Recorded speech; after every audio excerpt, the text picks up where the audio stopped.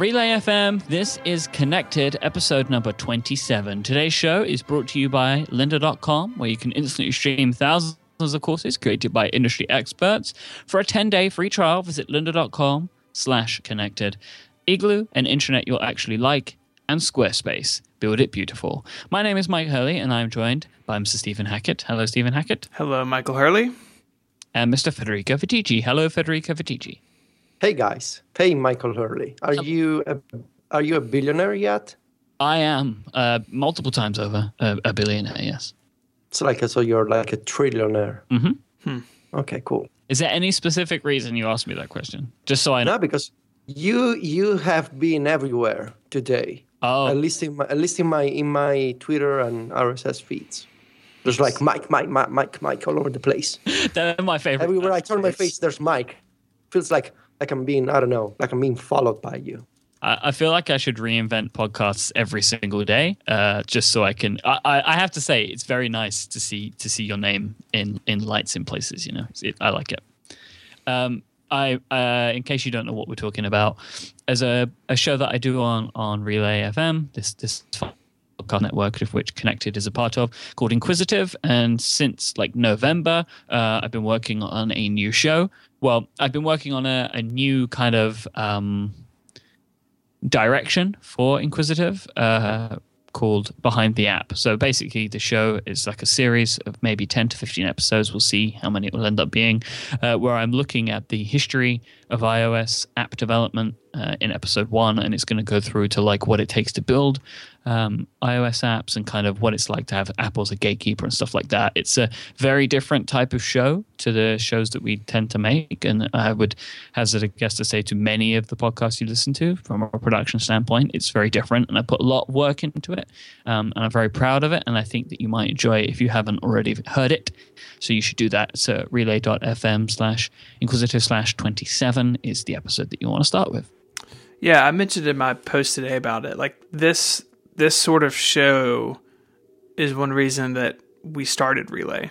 So, you know, this is only possible when you control the whole stack. And so, you know, you had the idea, we fleshed out the idea, you have the time in your schedule to, it's very, I mean, people just don't know. This is for, I don't know how long the show ended up being, 40 minutes or so, 45 minutes, hours of editing. And, just the piecing together of the episode, let alone cutting up all the clips or the interviews or the script writing. Like just the actual edit of the episode probably took about 3 hours. Yeah, I mean, I don't know how many drafts and pieces of it I've heard over the last couple months, but I know I'm super happy that you're doing it, Mike. It's really exciting. Mike, you are now full stack podcasters. Yeah. You control it all. You control all the pieces. You're like what's the mastermind of Inquisitive? No, seriously, man. It's so like I listened to the first episode twice or 3 times maybe. It's really great. And again, I say this not because you're my friend. I mean, you are.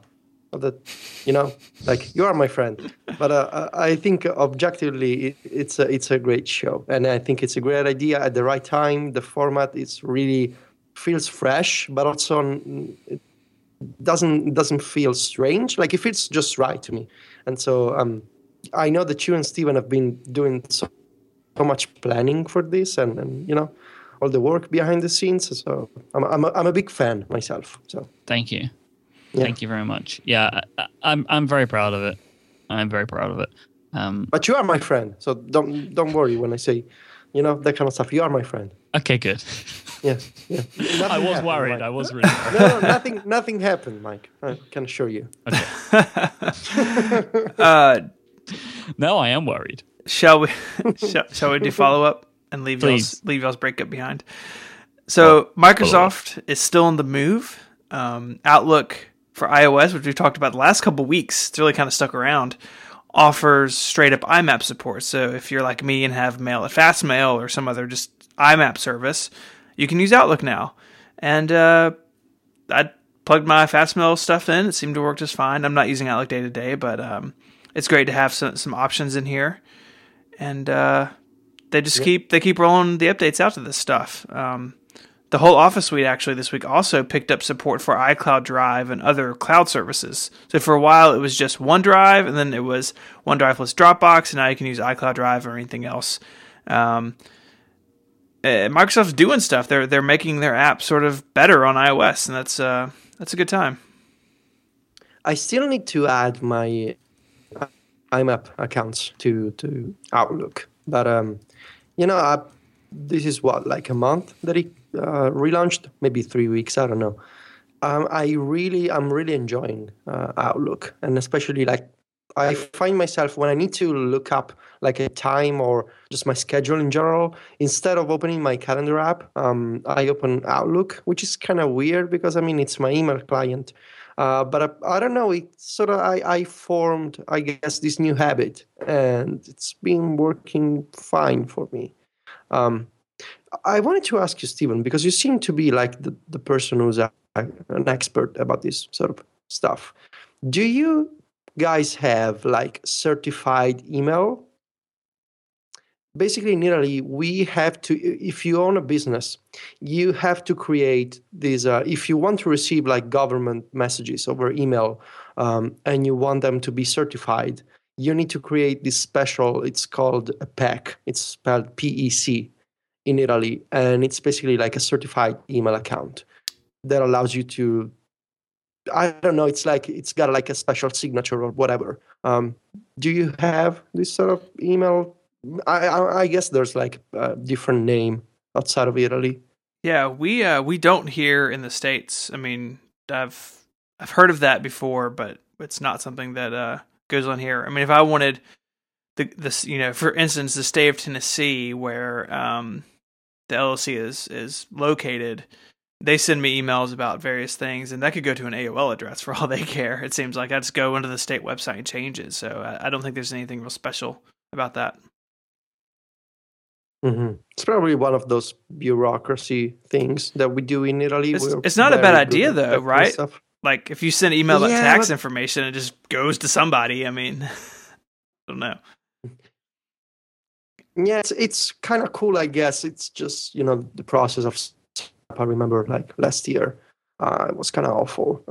We have a special ability in Italy to overcomplicate things, and this is one of them. So all this to say, I'm gonna add this account over IMAP, for those occasional government emails that I get. Right, they're just like, "Hey, Federico, how you doing?" Here's a picture of a cat. How do you do it? How do you do the certification? You sign up. You have to provide your documents, like your ID, like business information.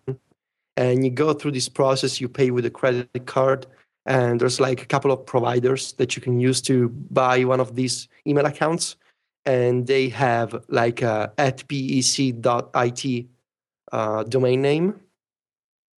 And then you wait a couple of days, and the email becomes active, and you gotta go. I basically gave this email to my local government business and office. I don't know how it's called in America. And then they use this email when they want to send you like notices when you're doing wrong, and you don't want to get those emails. So I just get it.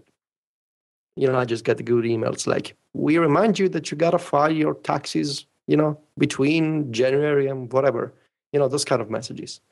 And it's IMAP. The good news is that normally you would be forced to go to a website to like a web app for email that looks like Windows 95, but thankfully you can configure this special email over IMAP. So that's what it made me think of my email account that I need to add to Outlook. That seems Stephen Hackett. That seems a little email expert. A little crazy. This was not where I expected the conversation to go. Businesses and government, it's a fun conversation. Oh yeah, my favorite of all conversations. I bet that there must be some sort of this sort of expert out there who will send us some follow-up for stuff that I got wrong. Yeah, I'm sure there must be some government email certified expert. Yeah, I did find the link to the page. The parts of it that are in English seem to be they're talking about the PEC. So, Federico, if someone want to find this in our show notes, where would they go? They would go to the web and just go to Google and type connected show notes. Google will just give them to you. No, they will. I think you gotta go to relay.fm/connected, which is the name of the show, and then another slash, and you type 27 for 27, and you get the show notes for this very episode. Google would probably work as well, though. It actually does. I don't know. It does? Yeah. Really? It pulls up episode 8 or something first. That doesn't make any sense. But if you only want to see the show notes for episode 8, 8 was a good episode. It was just to listen over and over to episode 8. Yeah, what was episode 8? It was. I've closed the tab now. It was Squidges. We talked about Twitter and health apps, and then the current state of iOS 8. That sounds like every episode for like a month. It's true. We talked about this was leading up to the Retina iMac. Now we're just reading our own show notes, so we're gonna move on. So I've got a little follow up. We spoke last week about how Memphis doesn't do very well in snow and ice. I have no idea how that became a topic, but it was. And the prompt curse has followed us to Connected, and now it's about weather. Seriously. So Memphis woke up Monday morning to like 1.5 inches of just solid ice over everything.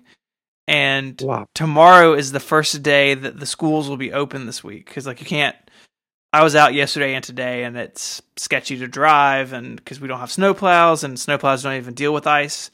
We got a little snow last night on top of the ice, and now they're calling an ice plow. Dude, go to Kickstarter and start that. It's just all it is me driving with Federico in the back of my car with a shovel, scraping it along as I drive.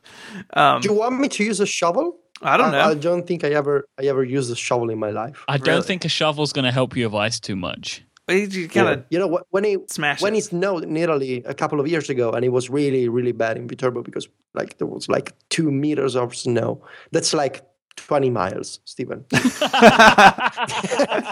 So basically, it snowed so much that my family was like, you need to go outside with a shovel and remove the snow from your car. I was just like, yeah, whatever. I don't want to. So I stayed inside for 3 days. Yeah. And I basically ran out of food at one point. I was forced to cook my own to bake my own cookies. I remember that. Yeah, I remember. I'm that? sure I remember you taking pictures of what was in your fridge. Yeah, exactly. All I can do is make cookies. Exactly. And it was a really popular Instagram picture, I remember. I got a lot of likes for cookies. So I stay inside, Stephen. I don't try to make me use a shovel. Okay. The only shovel I use is on shovel night. Right, Michael? Oh yeah. We'll pivot then to something else. But now they're calling for more. They're calling for more snow and ice now tomorrow night. So I might never see you guys again. But so we've cursed it, and we got ice, and everyone is dead. So that's a good sign. So moving on to the follow up, we got an email this week from a listener named Spencer, and I thought it was interesting. I thought it'd be worth talking about. Spencer writes, I wanted to know what you thought of a price reduction strategy for the Apple Watch, as the individual device would be expensive. With the iPhone, there's less initial cost because of a 2-year contract with the cellular provider. Basically, could Apple do that and somehow subsidize the watch with iCloud storage or vice versa? I thought it was interesting. I don't ever foresee that sort of thing happening for a bunch of reasons, but what do you guys think about this? It doesn't, to me, those things don't really seem to add up, that it would happen. There just doesn't seem like those two things would really make much sense for Apple to do, because the subsidizing of the iPhone is not something that Apple subsidizes. They are selling them at full price just to the the cell companies, and then they subsidize it for Apple. So like Apple's still making all of the money, and like then they still make money on the iCloud. Like selling you iCloud services feels like money left on the table because they would sell you the iCloud services anyway.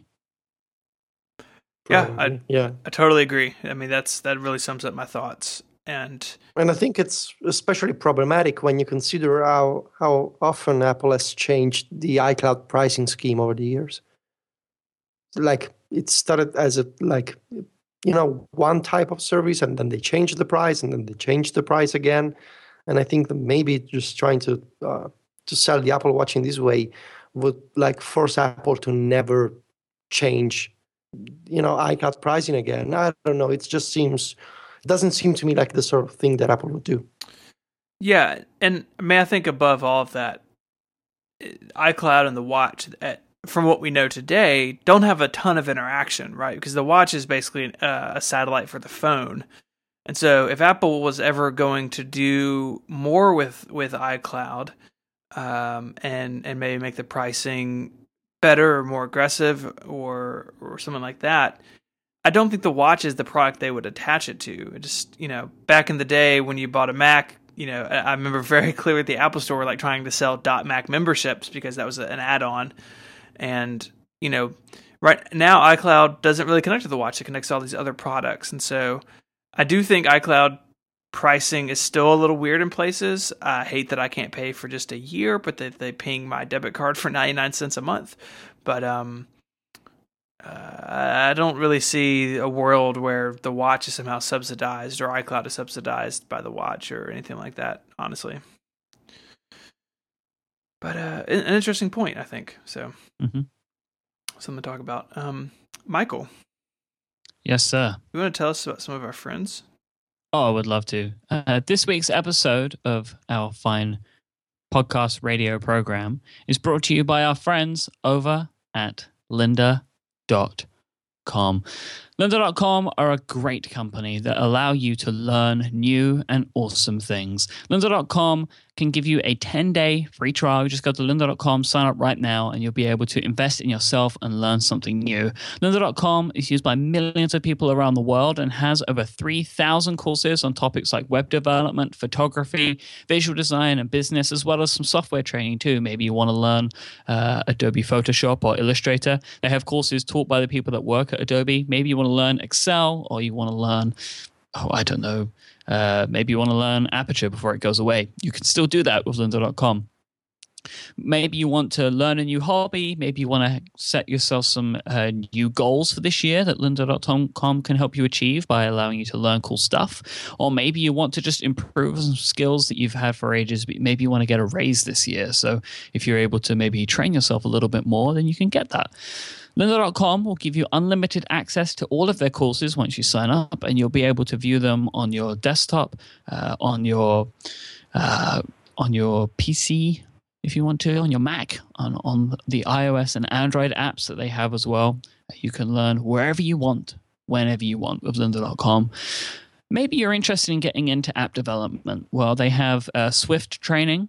If you're interested in that, they can help you look at moving your current Objective-C apps to Swift, which is something that you can do now. Lynda.com has a great kind of like comparison course, so you can kind of look between the two of them and see what the easiest ways are to move over. And I mentioned Illustrator and Photoshop. Lynda.com have great courses on those, but maybe you're interested in getting into design. They have just courses in general, maybe about drawing, but also on how to draw vector graphics and stuff like that. So maybe you're interested in graphic design or logo design or even app design. All of those courses can be of great help to you. Lynda.com is just a great resource. It's one of those things that you kind of, once you start digging into it, you learn all those things that you've kind of been putting off for years. It's like, oh, I have always wanted to try and make my own podcast, or you can learn GarageBand, or you can learn Logic, or I have always wanted to learn GTD. They have courses on that. So it really is just a fantastic resource. And if for some reason you haven't tried it out yet, you can get a free 10-day trial by going to lynda.com/connected. You can sign up right now and you'll get to play around with it for 10 days for free. Thank you so much to lynda.com for supporting this show and all of Relay FM. I challenge you to learn something new with lynda.com. Alrighty. So the New Yorker published I think I saw 16,000 word. It's crazy. It's a book, basically. Did you read it, Mike? No. Of course you didn't.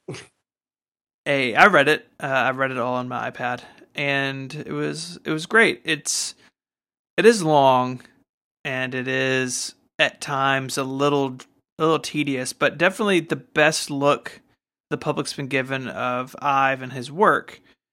And so I thought I'm sure lots of people have read it. Again, it'll be in the show notes. But I thought maybe we could just kind of touch on some high points that sort of we thought were interesting, and then go from there. How about you two just tell me the interesting things that you found? Okay, so basically, Jony Ive is secretly, he comes from Mars, and he came to our planet to basically finish all our aluminum resources, so that basically the human race will end. And it's part of Jony Ive's master plan is to finish us off by using all the aluminum on Earth. Depleting the world's aluminium sources. Yeah, That's the takeaway from the old piece is this one. Well, I wouldn't have expected that. I'm pleased that the New Yorker was able to capture this very important piece of information. It's also awesome reporting by the New Yorker. Should we move on? Okay, so basically, I will start. I think the general theme of the article is that Jony Ive is a really tired and stressed person, that he works a lot and he oversees a lot of projects. So he's in charge of iPhone, iPad, Mac hardware design. He handles the human interface group. So that means software and other design initiatives in general. He's also in charge of, he's basically overseeing a major redesign of the Apple Store, which will include, according to the article, new see-through tables for the Apple Watch. He's also overseeing the new Apple Campus 2 project, and he drives there basically every day to check on the status with the Norman Foster company guys working at the site. What else? I think that those two things maybe somebody else could do. Yeah, that was kind of weird. Basically, and he's like obsessed over the construction of the site. Like, there's a lot of details in the article about like how the floor and like the walls will form some sort of corner. When they collide. So like a lot of details, like a lot of minimal details, small details of the whole structure. He's in charge of those, and he's overseeing and he's changing stuff. Again, I apologize. I'm just going to apologize once for my ignorance because I haven't read this. But like when you say about like the floors and walls corner thing, is that like when you create like a light box out of photography, and it's got this specific term to it, where like kinda. That's my understanding. Like the transition is seamless. That's what I understood from. No, not meant to be a joke. No. I'm not laughing at you. I'm laughing at the thought that now they'll just do those product videos from any corridor, just any office. Well, and if you get lost, you find where they're keeping Scott Forstall, and he's just touching an original iPad over and over. No, get this, Mike. Basically, I'm not joking. Again, Jony Ive is like he has a problem with sharp corners, so he specifically mentions that he wanted to change the shape of icons of iOS 5 and iOS 6 to more soft and like rounder corners in iOS 7, because he was annoyed by the shape before iOS 7. And like the article mentions in other sections that is really like he has basically a personal problem with corners of stuff, and that he used to argue for hours with Steve Jobs about corners of basically everything. Clearly, he doesn't use folders on his iOS devices because the corner radius still changes after load. I can't look at it. It does. Oh man, I didn't know that it still did that. At least in iOS 8.1.3, it still does. Wow. Yeah, Federico, I was impressed too by the fact that he seems to be doing lots of things. Now, I'm sure that he has lots of people helping him and all these things. And I know because I've been through a commercial construction project, that there's a lot of moving parts and a lot of people, but it does seem like, why does he have to go on site? The question is, did he do that because there was a reporter and they're trying to show that he's doing all these things, or is this like, is he really as thinly stretched as it seems? Yeah. And it definitely is a little concerning. Someone on Twitter the other day was like, we're going to get to the car stuff, but like, Apple would do a car to keep Jony Ive from being bored. Like, I don't think boredom is the risk with Jony Ive.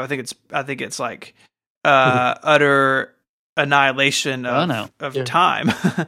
Actually, if anything, I think they're making the Apple Watch because this guy needs to take care of his health. Yeah. I mean, they mentioned that he's been so stressed out and so tired before the introduction of the iPhone 6 and the Apple Watch and Apple Pay, all the September event, that he was basically really ill and that he needed to rest. So he took a vacation for the first time in years. It's like, this guy needs to, take like 6 months off and just sleep. I feel like that maybe the construction project, like the architecture project, that might just be something like he wants to do because he's never going to get to do that again. Like, in theory, like, you can imagine someone being like really interested in that because he's probably not an architect, right, by training. Like, I'm just going to assume that that's the case. I mean, it might sound stupid, but I don't know off the top of my head what his formal training was. So like, he's probably in a situation where he can play architect, like in this scenario, like, and nobody's going to tell him he can't, and he might just be interested in that like process. So I can kind of see that one, but maybe some of the other stuff, like the idea of helping redesign the Apple stores, like there's just, to me, like, just allow the people that do that to just do that. Like, you don't need to do that. Yeah, the article says what we already knew, that basically Steve Jobs set up Jony Ive's role in a way that he can basically have his say in everything that Apple does. So, and also they say that at Apple, the role of designers is held in such high regard that it's like when a priest walks into a church. So when a designer walks into a meeting, it's like whatever the designer says, you gotta basically shut up and listen. And so, yeah, Jony Ive basically can go to the retail team and say, yep, I don't like the corner of the table. Then he goes to the campus site and he's like, yeah, I don't like the corner of the wall. And he's just on corner brigade. Where are the corners? Well, let me eradicate them. Maybe he has a Tumblr where he makes fun of bad corners. Jony Ive redesigns corners. Yeah. Tumblr.com. But I think that is interesting. There was a quote in the article comparing the way design works at Apple and the way design works at other companies, and that instead of being like one vertical stripe as you move through a product lifestyle, that I'm in design, now I'm out of design, that it's horizontal, that design is always involved. And there are comments in the article about like retail packaging and all these things, and it's really, we made the joke about being full stack podcasters, but with Apple, it really is like full stack design, like world where, the guys in this lab can speak into any project and are involved from the very inception. They're meeting with engineers, they're milling things. I mean, and I'd known they had milling machines and stuff put in Cupertino that's been written about before. But like, they just go make prototypes, and they had a prototype for all the iPhone sizes when they were going to go bigger, and they settled on 4.7 and 5.5 by ruling out all the others. And I think that approach, while I'm sure exhausting, like that's why this stuff is so, especially the hardware, is so good. Yeah. And there was a bit in the article, Mike, about the desks the tables actually that they use in the design lab, which is basically this large room where what's the number? Like 40 people, Stephen? 50 people, maybe less. Yeah, I think that I don't remember, but I think that's the high end. And Yeah, I'm so there's assuming this is just Johnny's team, right? Like, yeah, the design team, the design, like the really special people at Apple, and they have these tables. And again, Johnny Ive and Steve Jobs obsessed over these tables because they made them that they are basically low enough when you want to sit down and work, but also high enough when you want to demonstrate stuff while standing up in that front of the seems like table. it defies the laws of physics. No, they say it's possible. Apparently, It's a table that you can stand at and sit at, and it's the yeah, exact right height it's for both it's things. the Johnny Yeah. Magic Table. It's a they have a trademark. Yeah. Well, it's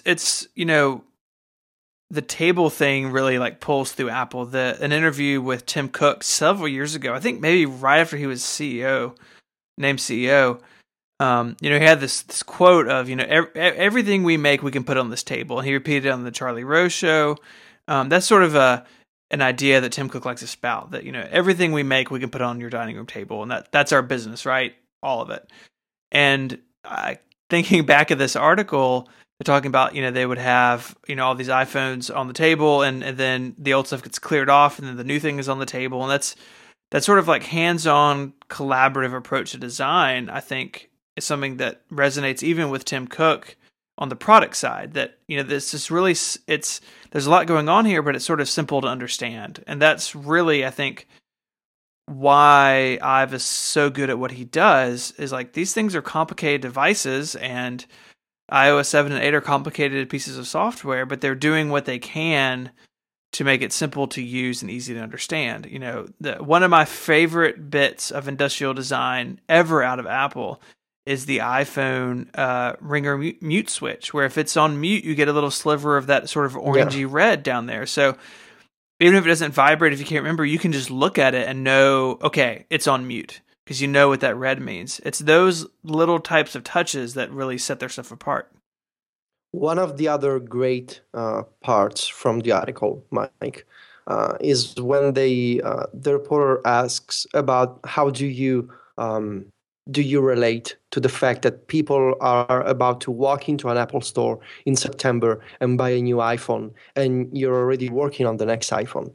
And Ive says, when we develop a new product in this way, like an iPhone, of course, when the current iPhone comes out, we're already using the next iPhone.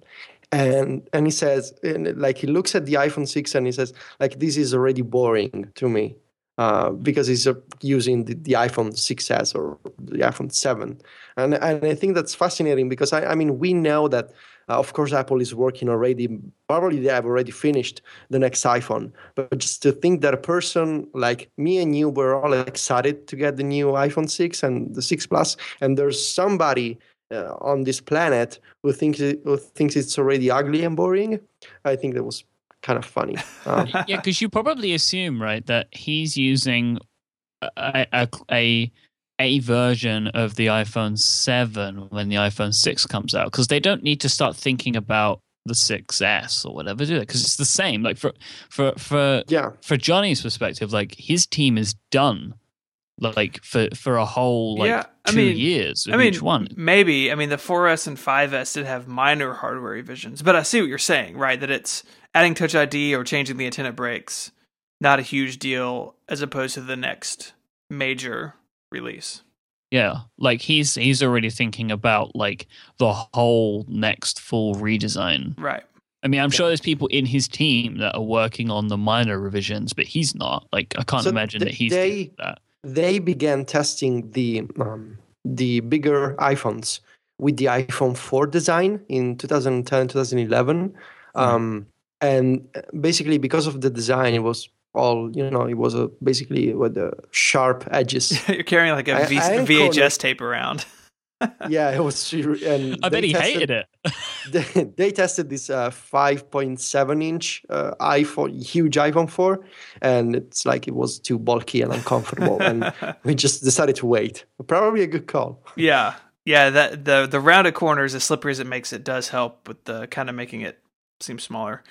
I think kind of the last thing that I wanted to touch on was the sort of Johnny Ive outside of the lab. So I mean, he interviewed him at his house. He talked to people who know him. They kind of made it a sort of a story about how he chauffeured to work now. Like, he was in a car accident several years ago, and I think people were like, okay, someone needs to drive you. He kind of makes jokes about Toyotas because he rides in a Bentley. None of that really rubbed me the wrong way. Like, dude has been super successful. He's super wealthy because of it. Like, that's great. But what struck me was the writer, whose name has escaped me.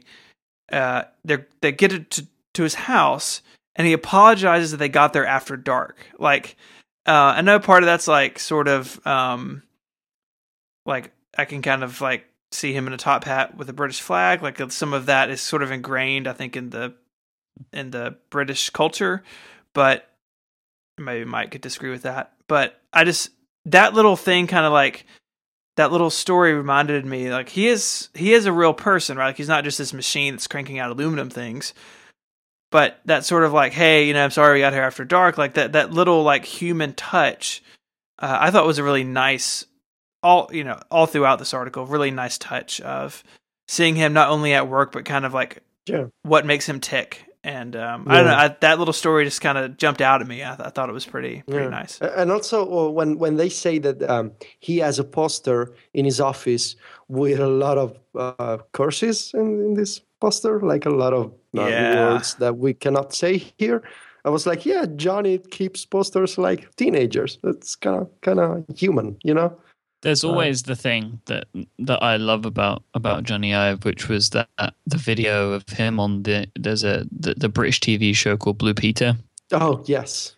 I'll put it in the show notes in case you've never seen it, but it's such a great moment, and it makes sense to me because if you are a British person and was a child as a British person, like in the last like 40 years, you would feel that way and that happy about being on Blue Peter, like, and getting the gold badge like he does. Like, it's this whole thing. Look, you can look it up. It's not really much point in me going into it, but the idea is like, it really showed to me that like he has a very human side, and I think that especially under Steve Jobs, like, there was, there was at least a time where we kind of thought of Apple executives as kind of like not real people.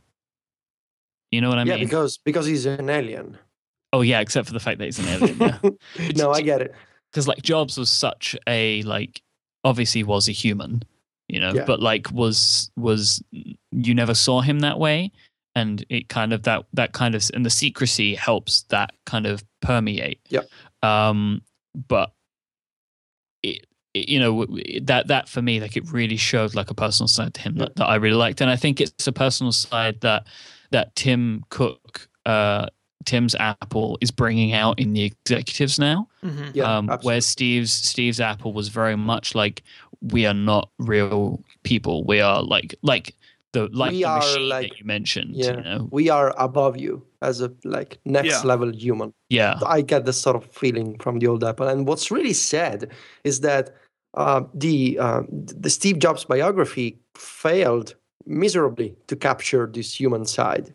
It was factually wrong, and it's not really a biography. And of course, Jony Ive, I cannot remember the exact quote, but he's not really happy about the biography in the article. He says, I think I couldn't hold it in lower regard. It was really bad. I did read that. I've read that somewhere over the last, like, I've seen a few quotes here and there, but like, I did see that. I was like, oh, like, he didn't just put it down. Like, that's a sick burn. Exactly what he wanted to say. Like, I could not hold it in lower regard. And what a great line.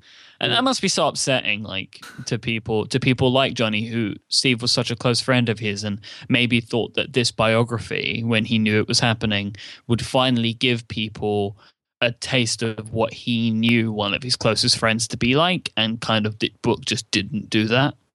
Yeah. That must suck.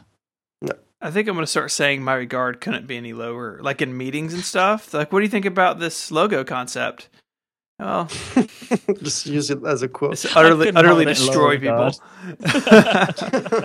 Oh You man, should also get a driver, Steven. I should. And I have apologize I bought for getting I bought a home when it's Toyota though. dark. I bought a Toyota, so that can be cool. Just buy some like a Bentley logo and put it on the car and Done. pretend it's a vintage Bentley. I don't know. I'll be on eBay during the next ad read. Anything else from the article? Yeah. I mean, there's the Apple Car, but we're going to talk about that in a few minutes. No, I think we summed up the most relevant quotes. There's like some funny bits that I don't remember. One more thing that I want to mention: there's no the reporter got access to Apple, to Jony Ive's wife, to close friends, to what's the guy, Mark Newson, the designer. He didn't talk to Phil Schiller at Apple for some reason. That kind of stood out to me because Phil, we always see him on stage, and in videos, and he didn't. He talked to Mansfield, I think, to Big Bob, and he didn't talk to Schiller. It was kind of strange.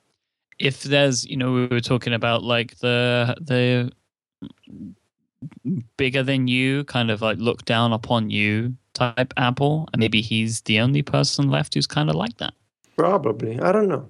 I don't know. I mean, that's allegations to make about the man, but like, all I mean is like if there's going to be anybody that's potentially going to still be like that in the Apple executive team, he may still be in that mindset. Or he was probably busy just taking pictures of squirrels.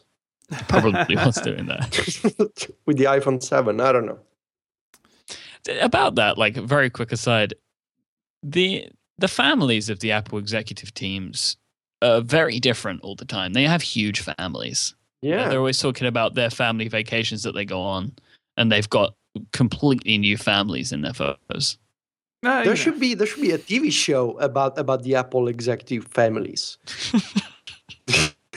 Call it like iFriends or whatever. I don't know. I feel like there could be such great stories in this show. I don't know.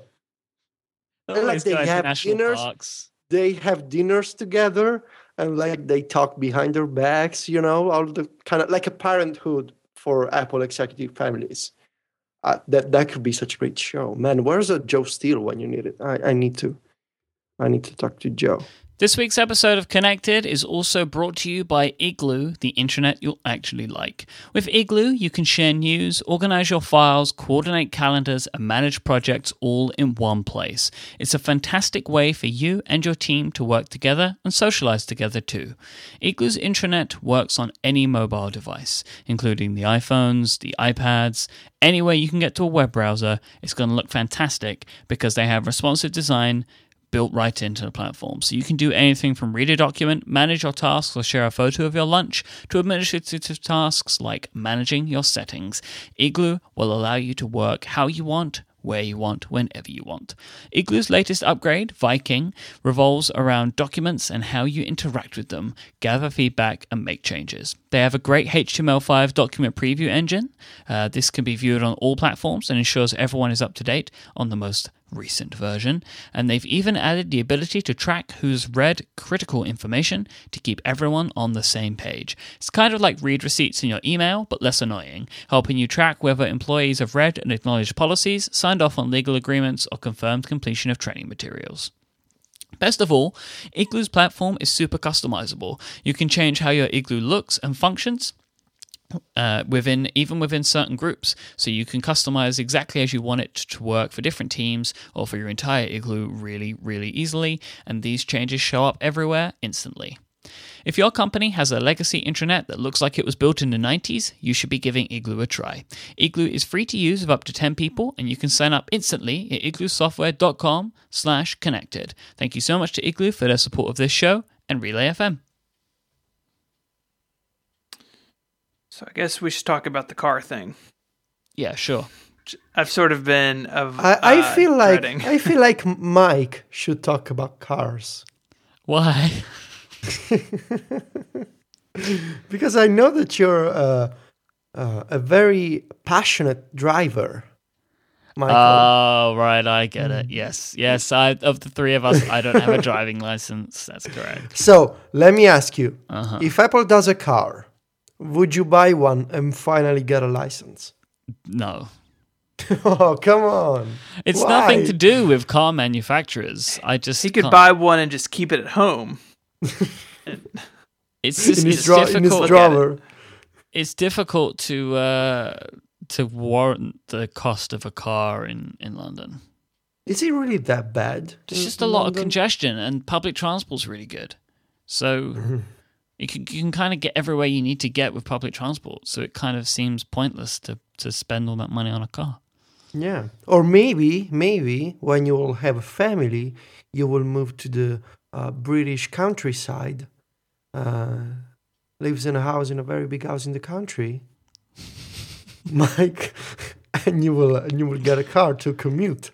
I think to London. I think what will end up changing me is when I have a family. So when I have kids, that's probably what will change me into getting a car, because then there are more tangible reasons for owning a car at that point. Yeah. Okay, thank you. So Steven, tell us about Project Titan. Project Titan, which is an epic name. This came out last week or over the weekend, I think. Just a couple links, one to the Wall Street Journals, one to Reuters.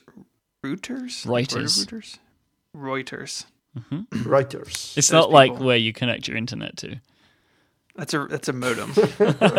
Modemters. So WSJ and modemers, kind of conflicting. WSJ says that Apple is working on a car project. Could be as many as 1,000 people working on it. It is for an electric car. This comes on the heels of a lot of reports that Elon Musk and Tim Cook are fighting over employees in the Valley to work on their apparently respective car projects. Did you feel like Tim Cook could take down Elon in a fight? No, Elon Musk is like Iron Man. Yeah, I don't know, but Tim Cook has some serious bulk. The guy's big. Yeah, but Elon Musk has like rocket hands, so I don't know. you're gonna lose. I feel like you made up the rocket hands thing. You don't know that. Okay. I made it up. So obviously, like, our corner of the internet sort of just went crazy with this. A lot of people, including myself, my knee-jerk reaction was an Apple car sort of made me laugh because Finder had just crashed for like the 5th time that day. But I think big picture, it's pretty interesting. 1,000 engineers working on this. They're not pulling engineering resources from the Swift framework team, more likely than not. It's not like these people were working on iCloud infrastructure and now are working on seatbelts. It's I don't think this is as big of a resource drain, especially if they're hiring people in.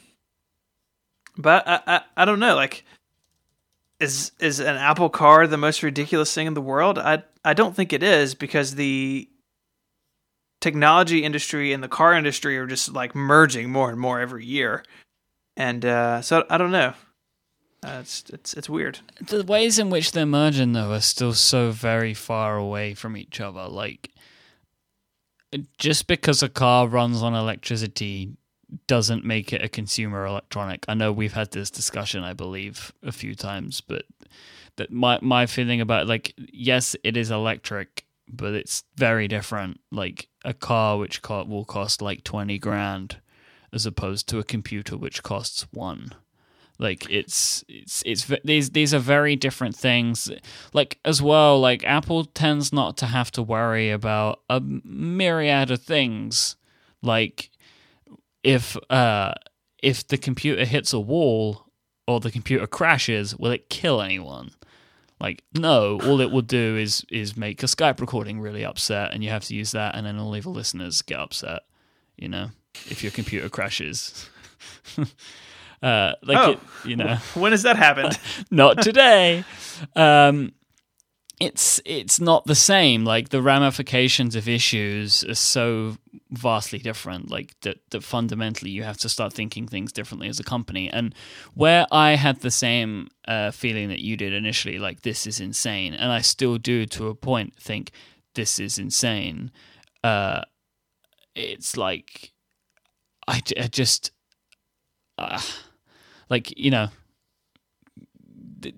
and I get what you're saying. Like your piece on it, I thought was very, very thoughtful, and I quite liked it.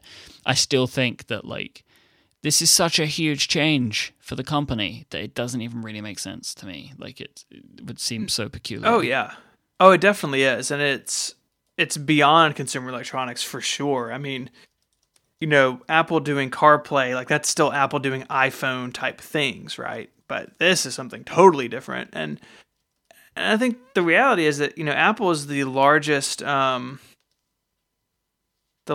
tech company in the world, one of the largest companies in the world, period, tech or not. So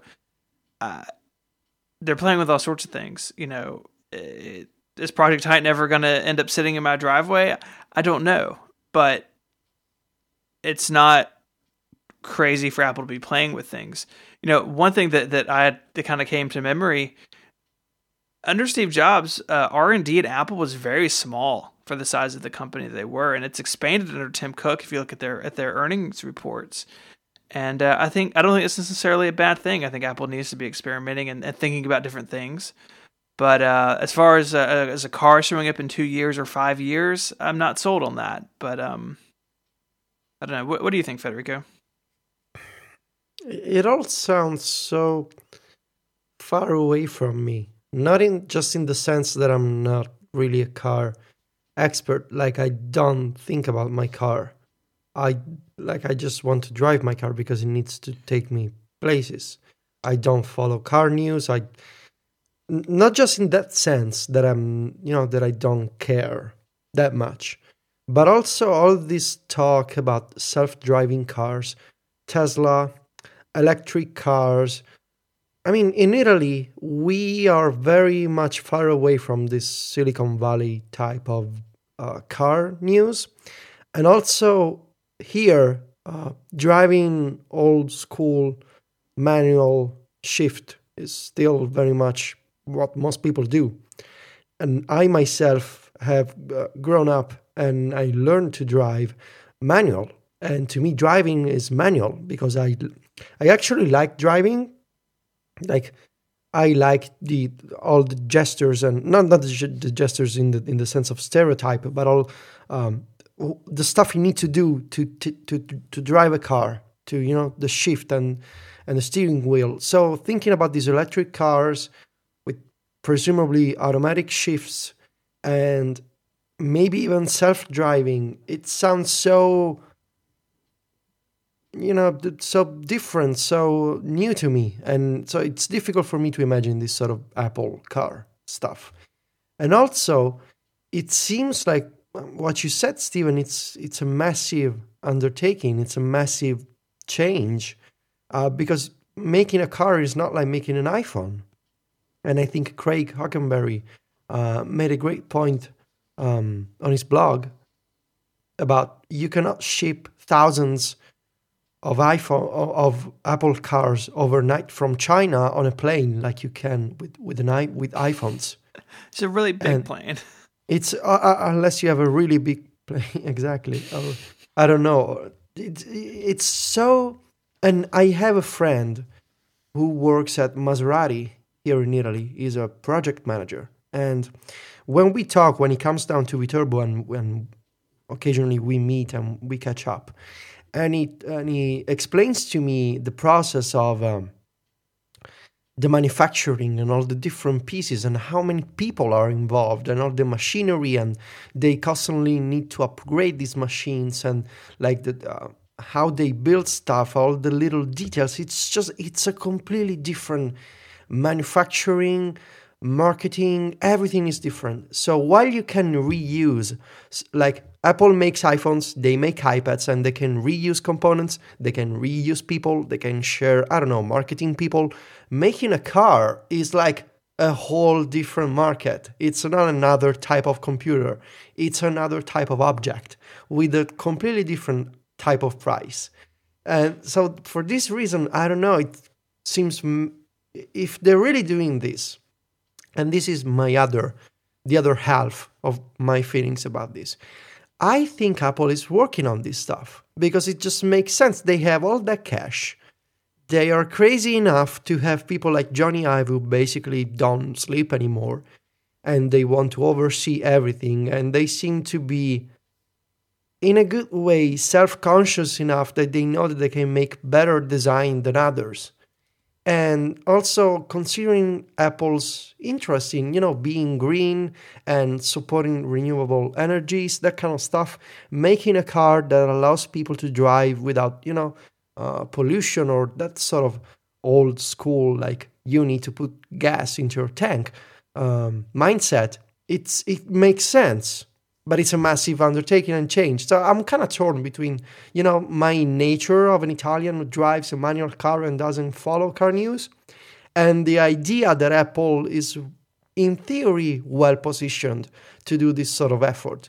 But in practice, it's a massive change. And so I don't know. It's fascinating, much more fascinating than the iPad stylus, for sure. So I'll leave you with that. What if the car will come with a stylus that you could do real work in it?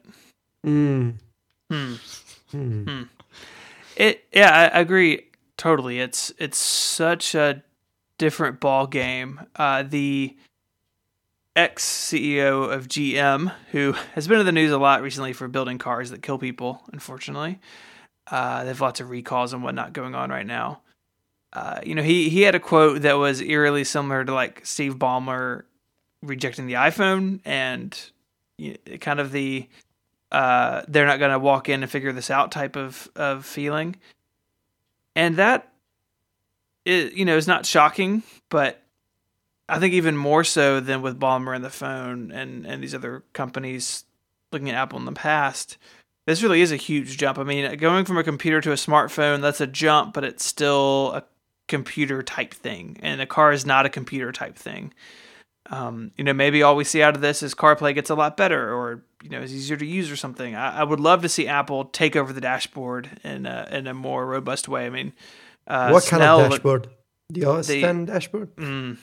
I want widgets inside my car, and when you add a new one, you get the little ripple effect. It'd be exciting. Steven, stop.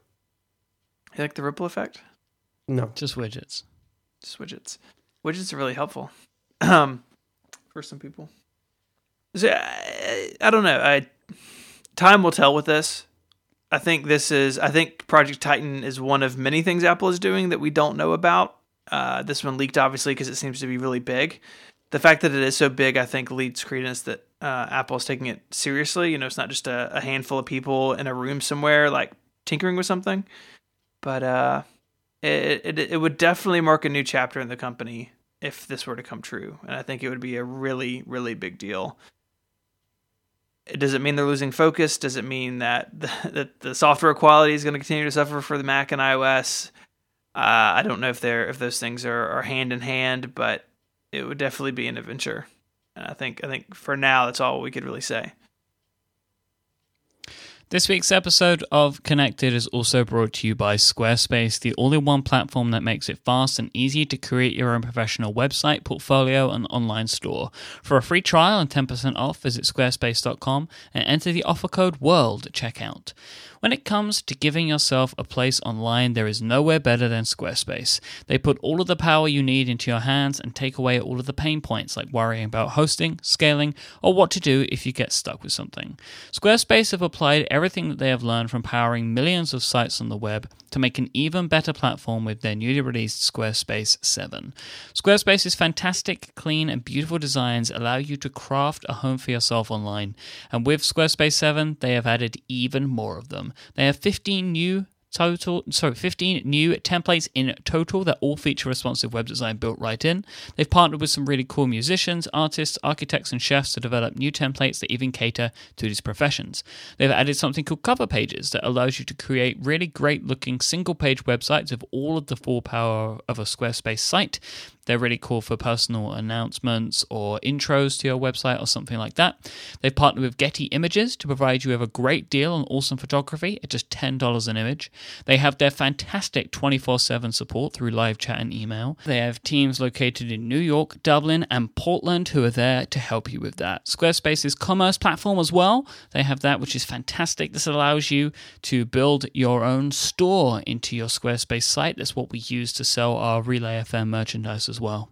If you sign up for a year with Squarespace, you'll get a free domain name, allowing you to choose exactly what you want your site to be called, and their plans start at just $8 a month. Sign up for a free trial right now with no credit card required, and start building your website today by going to squarespace.com.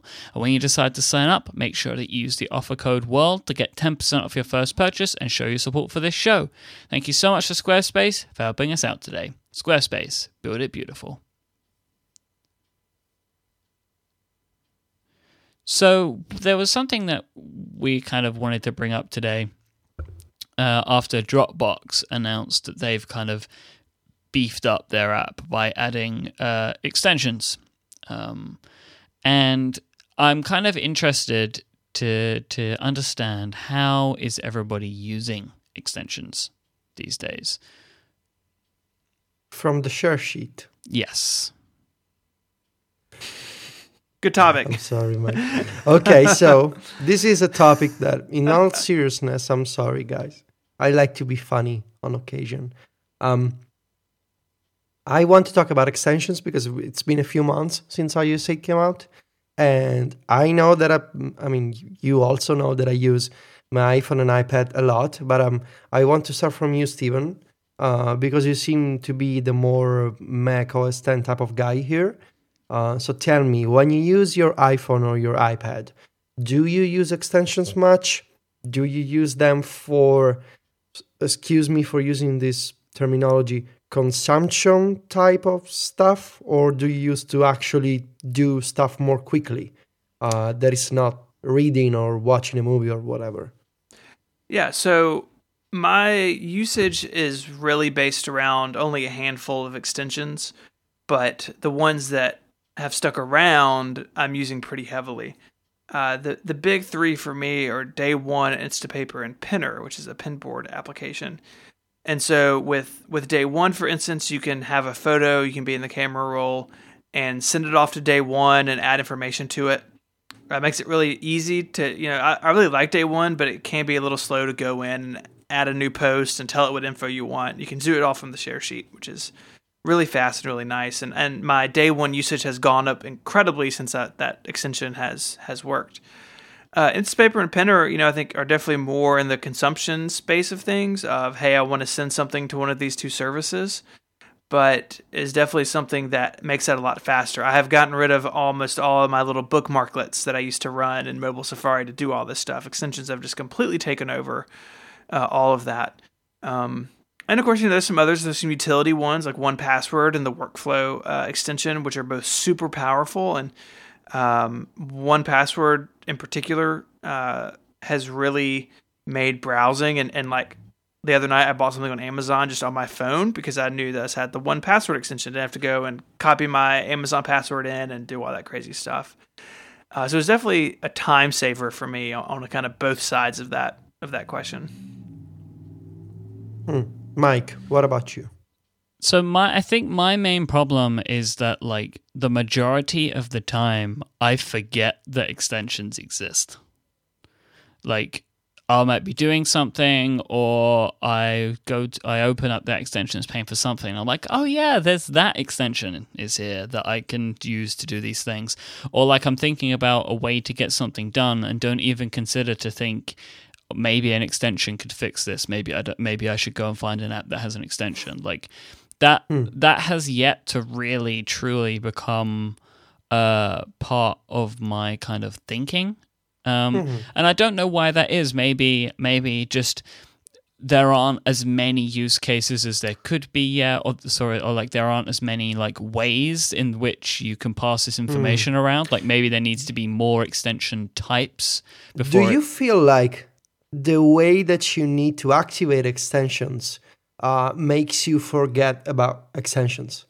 Like you need to hit this share icon and then there's a panel. Because one of my, I think I will start, every year I do this annual iOS wishes roundup on Mac Stories, and this is the period of the year when I create my note with all my wishes for the next version of iOS. And one of my big things in this article that I'm starting now is being able to activate extensions in different ways. And because I imagine, what if instead of going through all these steps that I need to press the share icon and then scroll through extensions, what if I could just customize shortcuts to specific extensions directly in the toolbars or the menus of the apps that I use? So imagine if you have Instapaper installed, you get an Instapaper icon in Safari instead of going through the share icon or for instance, allow me to, this is gonna sound weird, but again, allow me to have an extension side by side with the current app that I'm using, so that I don't have to choose either you use the app or you use the extension that comes on top of the app. You can do stuff for like a few seconds maybe with both apps and the app and the extension next to each other. So I'm thinking that maybe in iOS 9 it'll make, because you made me think of this point that I was, just considering, but I get it. It makes sense that you forget about extensions because the entire environment, and I guess for security reasons, but also because Apple didn't have much time, it feels kind of limited in the ways that you as a user can get into extensions. And it seems a bit slow after a while. And then because it's slow, you forget about, the share sheet and extensions. So yeah, all this to say, Mike, that's a great point. And I think it makes sense. And it needs to change. Yeah, I've got a couple of things I would add to that wish list. I wish that you could turn off some of the built-in Apple stuff. So like, I never want to send anything to reading list. Just ever. I never want to print anything. I also, even though they said they fixed it, they really haven't fixed it. Where if you reorder something, so I run this with Tweetbot and Safari. Like, I can't ever get my ordering what I want. Because if I change it one place, it has a tendency to affect it the other place. That the ordering is still sort of buggy, but honestly, I would love to order them per app. Even like that would be fine with me. Just leave them where I put them, and let me turn off ones I don't want. But I definitely agree with you. It's sort of weird that they sort of hijack the share button for this, and I get it because philosophically, like most extensions send data somewhere else. But I do think that by putting them one layer away, it's a little bit removed from like a lot of people's minds. I will say though that on the iPad, especially like using something like Tweetbot that hasn't been updated yet, I look for them because Tweetbot can do some of that stuff natively, but it's sort of weird and like I'm looking for a share button and that's not there, so it has sort of stuck for me. But I do wish that so there was a little more polish in sort of the experience of actually using and editing them and that sort of thing. For a second, like I heard you say it, but then like didn't think that you said iPad, and I was like, bro, I've got something to tell you. Like the iPhone app was updated ages ago. Oh no! I've been running the old one. Everything looks like metal all the time. So basically, the only extensions that I use like instinctively of any sort of frequency are workflow. I mean, I use that a lot because there are some things that like I want to do, and the only way to do them, right, is workflow. So if I ever think of doing a certain thing, it's like the only way I can do it, or it pops up at certain points. Like for example, it's a bit like one workflow that I use a lot is just very simply take the current URL and open in Safari. And there are a couple of things as being a Chrome user which is super frustrating. Like if you click a link, if I click a link in Mailbox to open the test flight app because I get an email or something, it opens in Chrome and then opens the App Store and takes me to the test flight app in the App Store. And it's like, really you're just trolling me. Like, that's fine. Someone here is trolling me because that doesn't make any sense. You know which email client can open test flight links correctly? Outlook.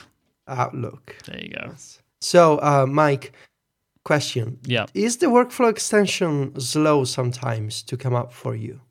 If it is, I don't remember it being. Okay. Yeah, because I'm running into this strange bug and I need to tell the developers. You probably have like 1 billion in there. And there are other things that pop up, like I want to use, like, send something to Huffduffer or whatever. But like the thing is, like, the workflow extension is like a whole other thing. Like, I don't even think of it as an extension. It's just like the way I use that app. But anyway, the other one that I use of any kind of frequency is Group Text Plus. And the only reason that I use that frequently is because I open up the share sheet to send something to someone by text message, and then that one's right next to it. And I'm like, oh yeah, that one's easier. Like, I never think, oh, I better send this in Group Text Plus. It's just like it's right next to the message icon. This is your process. You surprise yourself every single time. That is effectively all it is. That's an awesome way to live life, Mike. They are, it's just little miracles. They are literally the only ones that I use of any kind of frequency. Mm-hmm. Interesting. I didn't think you'd still be using workflow that much. It's just there are a few things that I have it do frequently that just no other app can help me with easy. Yeah, of course, yeah. So there Nice. Very nice, Michael. So is anyone asking me, or should I just start talking by myself? I was just about to ask you, but carry on. Thank you. As you were, sir, as you were. Thank you. I appreciate it, Mike. So the ones that I use the most, the extensions, Todoist, Workflow, Clips, and 1Password. These are my big ones. Todoist because this has been such a huge help for me. I always forget to remember things I need to do. And thanks to the extension, Todoist is the to-do app that I use. I switched to Todoist last summer. I feel like I can remember stuff because I can create to-dos more easily. So there's less friction. It's always right there in the share sheet, which I always open. So I don't forget about extensions because I think for work and for Mac Stories articles, I use them a lot. So it's kind of become really a habit for me. And because Todoist is there, like I'm forgetting less stuff. I still need to get better because I often just don't save something that my girlfriend or somebody else tells me to do, and then I don't save it manually and I forget. But I'm getting better, and the extension has been a huge help. Clips, it's a clipboard manager for iOS, and I love the ability to you can clip multiple. You can save multiple bits of text, like when I'm in Twitterific, because the Twitter app doesn't have the share sheet, and I want to save, links to a bunch of tweets that people have sent me. I can just save them to clips, and then using the widget, I can pull the link back and paste it in my text editor or Slack or whatever. Super useful. 1Password, of course, to log into websites and apps, and especially impressive because of Touch ID. And I didn't think that I would use Touch ID on my iPad much, but thanks to apps like 1Password and stuff that implements Touch ID authentication, it has been useful. Touch ID on my iPad, and 1Password is, I think, the app that I use the most with Touch ID every day. And Workflow, I do so much stuff into this app, and I think I do all this stuff because it has this crazy action extension. I use it to share links, like when I'm reading in Pocket or in Nazzle. These apps use their own custom short links. And when I share a link on Mac Stories or on Twitter, I don't want to use these custom domains. So I have a workflow that expands the real link for me, which is super useful. I have workflows to create what people call text shots, which is like when you want to tweet a quote from an article and you just assemble. I learned this terminology from MG Siegler, text shot. It's a thing that people do. There's a whole theory on the best color and the best typography to use for text shots. if you're interested, Mike. I recommend using the sepia theme because the contrast is much better with it. Anyway, so I use I used to share links. I used to save files in Dropbox and getting the link back. I use this crazy workflow for Virtual and Mac Stories Weekly. I save all the links that I want to talk about in an Evernote note. And when it comes the time that I need to record with you, Mike, or to put together the newsletter, I want to open all these links back again into Safari and go through them, go through each link to make sure that I want to talk about it. So I have a workflow that takes all these links from a note and it opens all of them at once in Safari. It's crazy. I don't know how to do it. These guys are geniuses. So yeah, I use workflow to a lot of the stuff that I used to do in Python with Pythonista or bookmarklets in Safari. Now I have this visual way with workflow and it's got the extension.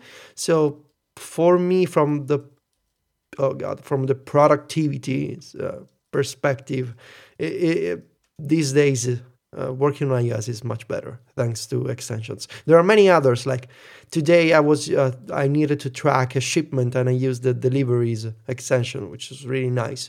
There's the AnyList extension that I used to save recipes. I also basically forced the developers to support Italian recipe websites. They were awesome. They added support for my favorite recipe websites.